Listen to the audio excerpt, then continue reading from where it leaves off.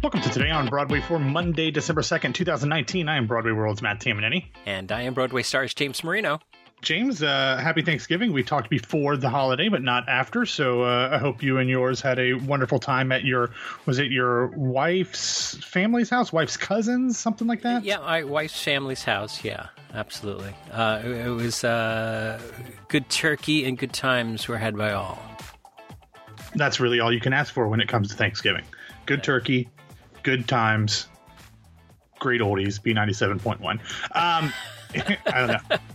But I do want to mention, in addition to that, we had a couple of episodes come out over the long holiday weekend. You had a special interview with Michael Longoria, whose new album, Like They Do in the Movies, has been released by Broadway Records. How was that conversation? Michael's always a wonderful guest, and really, his albums are fantastic. Yeah, we had a fun conversation. We dropped in a lot of clips of his album that you can take a listen to. I think it's really wonderful to hear other things that Michael is doing and his take on it. We recorded that interview back in October, so we had a few out-of-date references to his performances. But other than that, it was really a lot of fun, and everybody should take a listen to it. Awesome. And then on Sunday, of course, we had the new episode of This Week on Broadway with you, Peter, and Michael. You guys talked about a bunch of different things, including The Inheritance, The Young Man from Atlanta, Seared, and a bunch of other things. What stood out to you from that conversation, James? How much Michael didn't like the second part of Seared, which is something a different. How dare you? How dare you, Michael? A different point of view that I've not heard anybody else say before. So there were some of the reviews did not think that the conclusion was satisfying, which I actually kind of liked. But that's, everyone's entitled to their wrong opinion. Especially the AP and college poll. Oh, we don't care about that. The only thing that matters is the college football playoff rankings, and they're right, so it's fine. Oh, okay, I see. the AP poll and the college and the coaches poll, they don't actually matter. They don't play into anything. The only thing that really matters is the committee's rankings, which Ohio State is number one. So that's fine. It doesn't matter.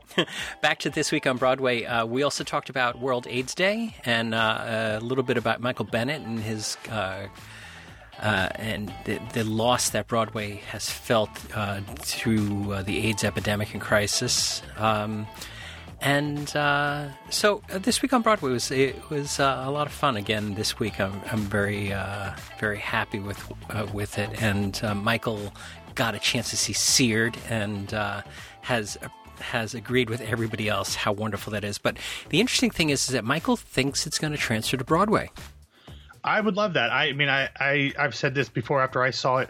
I don't remember if it was on the Patreon episode or when Ashley and I were talking about it. The only thing that would worry me is the fact that both Krista Rodriguez and Raul Esparza have so many TV gigs that they have been doing throughout the years that I wonder if their schedules will be able to line up with the transfer. But the problem is that it won't happen this spring. There's no houses really available this spring, and I can pull up my spreadsheet here real quick. I think that would be a really tough thing to get it in, but getting it in the fall, maybe give them some time to coordinate their schedules.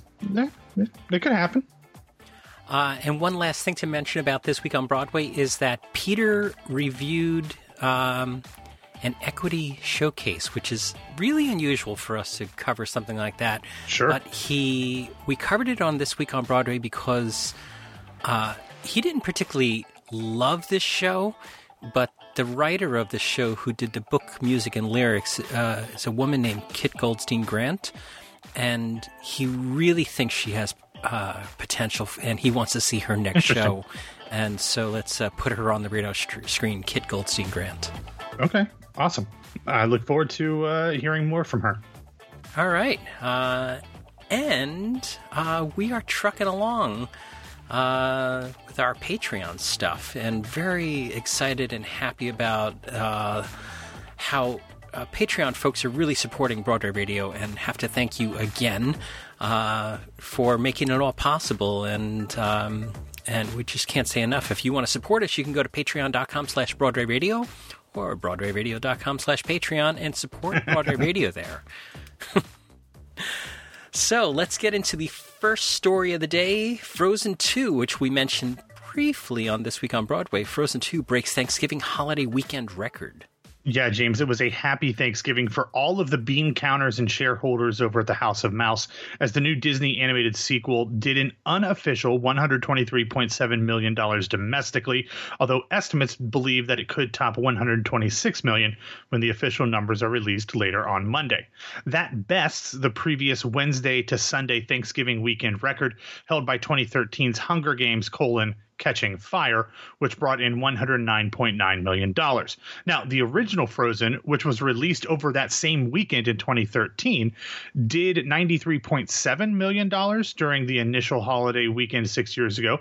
But James, what makes this Frozen 2 record even more impressive is that Frozen 2 did not open this past holiday weekend, but rather the weekend before.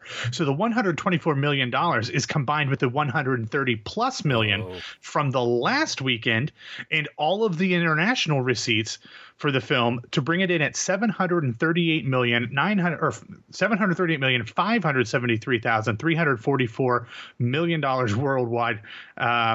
I just butchered that number, but whatever, you get it. And that's only since November 22nd. That's 9 days of its release. It's done nearly $750 million. I have a feeling it will get there. But James, it'll be interesting to see if the film's success buoys the Broadway version's box office at all. But it also puts into perspective just the sheer financial difference that there is between films and Broadway shows.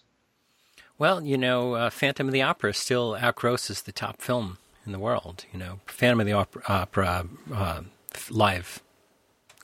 You mean on Broadway?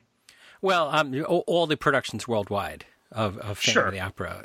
But not in a given week. Beats Titanic, but not in a given week. But not in a given weekend. Yeah, like over the 30+ years that it's been going, but not on a given weekend. So it's monumental, the amount of money that these films make. And now that Disney has basically monopolized all of entertainment, it's going to keep getting bigger and bigger because, as we talk about with the Broadway box office, the ticket prices are going to go up. The difference, though, with movie theaters is that there's effectively, not literally, but effectively an infinite amount of seats that you can have in a movie theater. Sure. Where on Broadway you can't. So as Disney continues to be the only ones putting out movies now that they've purchased Fox and all of the subsidiaries, they're just going to keep turning out movies. A lot of people don't like that. They think that that's a problem. I think Disney does pretty decent stuff. So whatever. I'm for more artistic stuff. But I mean, my brother and his daughter went and saw Frozen 2 over the weekend, and my brother cried. So, it's probably not terrible. So I'm fine with it. So $738 million for Frozen 2 in the last couple of weeks. They don't even charge $800 a seat like Hamilton does, do they? No, they do not. They charge probably anywhere from $10 to $20. Yeah, exactly. Not bad. And very, very comfy things, and you can have big gulp sodas and popcorn. Yes, and we'll get back to the food that you eat while watching things here in a little bit. All right. Tell me about this week's theatrical schedule. All right. A fairly thin week, obviously, if you think about when the schedule is. Most everything that people want to have open for the holidays is already playing. So not a ton of stuff. But let's start down in Cambridge, or up in Cambridge, Massachusetts, over at the American Repertory Theater, where Dave Malloy's new musical, Moby Dick, will have its world premiere. It begins performances on Tuesday, December 3rd, and is scheduled to run through January 12th. This, of course, is a book, music, and lyrics and orchestrations by Malloy, based on the classic Herman Melville novel of the same name. It is directed by Rachel Chavkin, who is also attributed with developing the work. Dave Malloy is such a unique individual that I can't wait to hear what this one is like. He originally had been a part of the cast as Melville, but he has written himself out. So I just think he's so interesting, and what he does is so unique. I'm very interested in the early reports from ART. Then on Wednesday, December 4th, we have the opening night for Harry Townsend's Last Stand off Broadway. It is playing at New York City Center. It stars the legendary Lynn Carreyrou along with Craig Bierko. It is a play running through February 9th, so a good long off-Broadway run. The show is described thusly: sometimes it's harder to like someone than it is to love them. Meet Harry Townsend, an incurable romantic and irascible charmer whose sharp mind and dry wit is at the center of this new comedy. As his prodigal son Alan returns home, the visit raises the complexities of their relationship, placing father and son at odds. We don't get to see Lynn Carreyrou on stage very much anymore. He does concerts and stuff, but he is a regular on a television show, so it's nice to have that theatrical legend back on a New York stage. Then moving to Thursday night, James, over at the Broadhurst Theater, we will have, I believe, the last Broadway opening of a play or musical during the 2019 calendar year, and that is Jagged Little Pill, inspired by the groundbreaking album by Alanis Morissette, directed by Diane Paulus, and featuring a book by Diablo Cody. As I said, in our Patreon episode, I saw the show. I gave my thoughts. I think it's an entertaining evening that has too much and packed in. So we'll see what the reviews say later this week, James. But the cast is undeniably fantastic, almost completely across the board. Watch out for great notices, not only for Catherine Gallagher, but Celia Rose Gooding, who is LaChanze's daughter.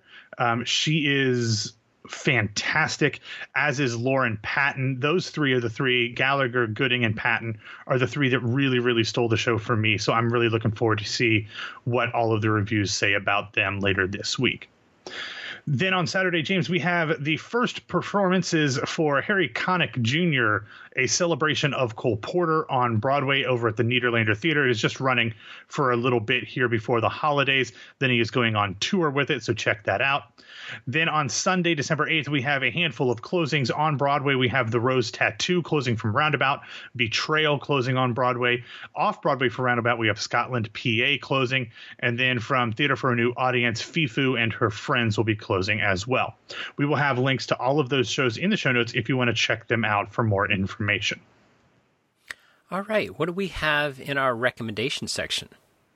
Okay, depending on what you were doing on Thanksgiving morning, if you were going over the river and through the woods to grandmother's house, we have a roundup of all of the theater-related videos from the parade broadcasts. Not only do we have the performances from Ain't Too Proud, Beetlejuice, Hadestown, Tina the Tina Turner musical, and Mean Girls, we also have the Rockettes and quote performances by Leah Michele and Idina Menzel. Of course, no one actually sings at these things because that would be a logistical nightmare, but they're lip syncing. So check those out in the show notes. And then also, James, you sent over a link from last week to NPR's podcast Bullseye, hosted by Jesse Thorne, in which Lin-Manuel Miranda appears, talking about his HBO show, His Dark Materials, as well as In the Heights and all of Hamilton and Freestyle Love Supreme and all of that stuff. I have not given this a listen. This is not on my regular podcast listening rotation. I assume you listened to it, though? Yeah, 45 minutes of Lin. I'm not sure I've ever heard a better, deeper, different interview with Lin.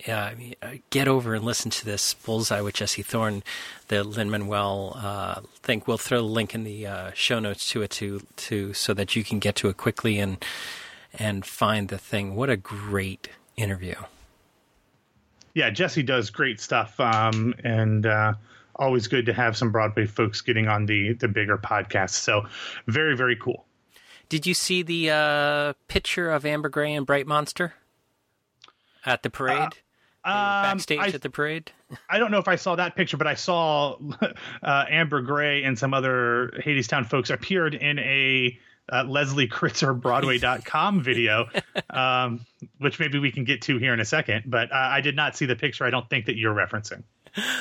It was an Instagram picture. I think that it was Aeneas Mitchell that posted it, but it was like the underworld meets. Yeah. That's funny. Good. Let's talk about the Kritzer video here real quick, James. Sure. I assume, did you see it? No, I didn't. Oh, okay. So real quick, Leslie Kritzer, one of the stars of Beetlejuice, she does the Broadway.com vlog for the show. And her and, what's the guy's name who took over for Rob McClure? I can't remember. Anyway, the guy who took over for Rob McClure, they were just on the street getting ready to perform at the Macy's Thanksgiving Day Parade. And they started doing some freestyle beatboxing rapping. And essentially, Leslie Kritzer ended the segment with a smackdown of Scott Rudin, in which she said effectively, "We're not leaving our theater," and then I believe threw in an expletive or two. So I don't have it because I wasn't planning on talking about it, but I don't have the exact quote off the top of my head. But that references the rumors that we've talked about before, that Scott Rudin was going to try to push Beetlejuice out of the Broadway theater so that the Music Man could go in there. The Music Man has been selling tickets for months now, but has not yet announced a theater, which still just boggles my mind. But apparently the Beetlejuice folks are still very much aware of it and have no plans of vacating the theater. It's not the Broadway theater. It's the Winter Garden Theater. I apologize. Okay. So we're tangentially, we're going to go deeper into something else. So KCRW's podcast, The Business, with Kim Masters, generally looks more at Hollywood than it does on Broadway. And this week's The Business episode was about the pushback from assistants in Hollywood. And there's a hashtag on Twitter called Time to Pay Up. And they out and out went after Scott Rudin. It was really very, very interesting. And then I saw some other people on social media was like, let's talk about New York and the assistants that work in the New York industries, not only Broadway, but, in fashion and in television and all the other industries in New York that use assistants and don't really pay them a living wage. So the KCRW, The Business episode is very interesting if you're in the industry or just interested in the plight of the assistants and things like that. We'll throw that in the show notes as well. Cool. All right. Our recommendation section got 4 times as large. It was like the Grinch's heart. Yeah. Oh, there you go. What do we have in other news? Okay, James, let's start with the Broadway-bound production of the new musical Six. It was announced last week that Abby Mueller, who has been playing Queen Jane Seymour, not Wedding Crashers Cougar Jane Seymour, would be departing the St. Paul run of the show at the Ordway Center due to an injury. There was a situation apparently a week or so ago when she had to perform part of the show sitting in a chair due to a knee injury she sustained, but she will be replaced by Mallory Madecki in Minnesota. And the show's official statement seems to indicate that they believe that Mueller will be back in time for the Broadway run next spring. Next, this is a little longer one, James, so stick with me here. On Saturday, Mark Hirschberg reported in Forbes that the Ambassador Theater Group had successfully defended itself against a lawsuit brought by a defendant and her high-volume lawyer. To quote Mark, last year, Evelyn Castillo sued the Broadway landlord in federal court over its policy blocking guests from bringing outside food into its theaters. She complained that the practice discriminates against individuals with diabetes and violates the Americans with Disability Act. James, the complaint alleged that because diabetes is considered an official disability, that preventing her from bringing in her own pre-measured and approved foods could lead to health issues if her blood sugar got too low. Now, to me, James, that sounds like a legitimate concern and one that I would support getting some sort of solution to. But here's where it gets interesting. Castillo never actually purchased a ticket to see a show at an ATG theater. She only wanted to go see Head Over Heels, but chose not to because, quote, she understood defendants' discriminatory policy and knew that such an attempt would be futile.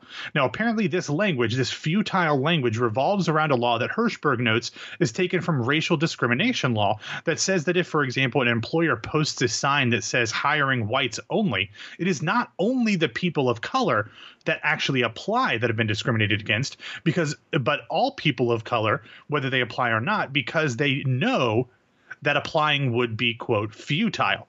Castillo's lawyer, C.K. Lee, filed nearly identical lawsuits against 43 New York businesses, with almost half of them being filed over a 2-day period, including Radio City Music Hall, Carnegie Hall, the Apollo Theater, and the Schubert Organization. But unlike the Schuberts, who avoided litigation and just settled this thing, ATG fought it and cited the numerous ways on their website that indicate that they could be contacted with concerns from not only ticket buyers, but potential ticket buyers as well, including on their accessibility statement. So because there was no legitimate reason for Castillo to assume that ATG would deny a request to bring in her own prepackaged food, she had no standing, and the judge dismissed the case earlier this fall. Now, James, we've talked about these kind of suits over the years, a lot of the Americans with Disability lawsuits, and I think we are both generally in complete support of them on their merits of providing access to the theater for all people. But when they are such a bald-faced money grab, as they all seem to be, they all come from these same lawyers who just do this kind of stuff en masse. Even the cynical old me gets annoyed by them. Yeah, it makes me, what does Shakespeare say about the lawyers? It's something that's probably also fairly anti-Semitic, but we'll avoid that for now. Yeah. So I don't know what to say about this, but I'm glad that people are addressing the issues here that people have to stay in compliance with ADA. Absolutely. And I think that's good. I think that's the good part of this. And the bad part of this is that if you're not really it doesn't seem to me from these articles that these people are really concerned with the ADA as much as they're concerned with the outcome of making their bank accounts bigger, which is that's all it is. Yes. That's not good for anybody. It's just damaging to everybody. All right. I've got one more story for you, James. And if you thought that last one had a bunch of twists and turns, buckle your seatbelt, because last week it was reported that Johnny Depp is producing a musical about Michael Jackson, told from the point of view of his famous sparkly glove. Yes, that's right. It's told from the point of view of his glove. This, of course, is not the Broadway-bound musical MJ, which Len Nottage is writing, but instead it is a musical that is based on Julian Nitzberg's play For the Love of Glove, an unauthorized musical fable about the life of Michael Jackson, which uses, quote, specially designed, meticulously built Japanese bunraku-style puppets, realistic and close-to-life size. These 20 all-original works of art portray all members of the Jackson Five: Donny Osmond, Emmanuel Lewis, Corey Feldman, and Bubbles the Chimp. This play has 2 people in it performing all of the roles, but it hasn't even had its a world premiere yet. It will premiere in January out in Los Angeles. No word on when the musical version of this will make its debut, James.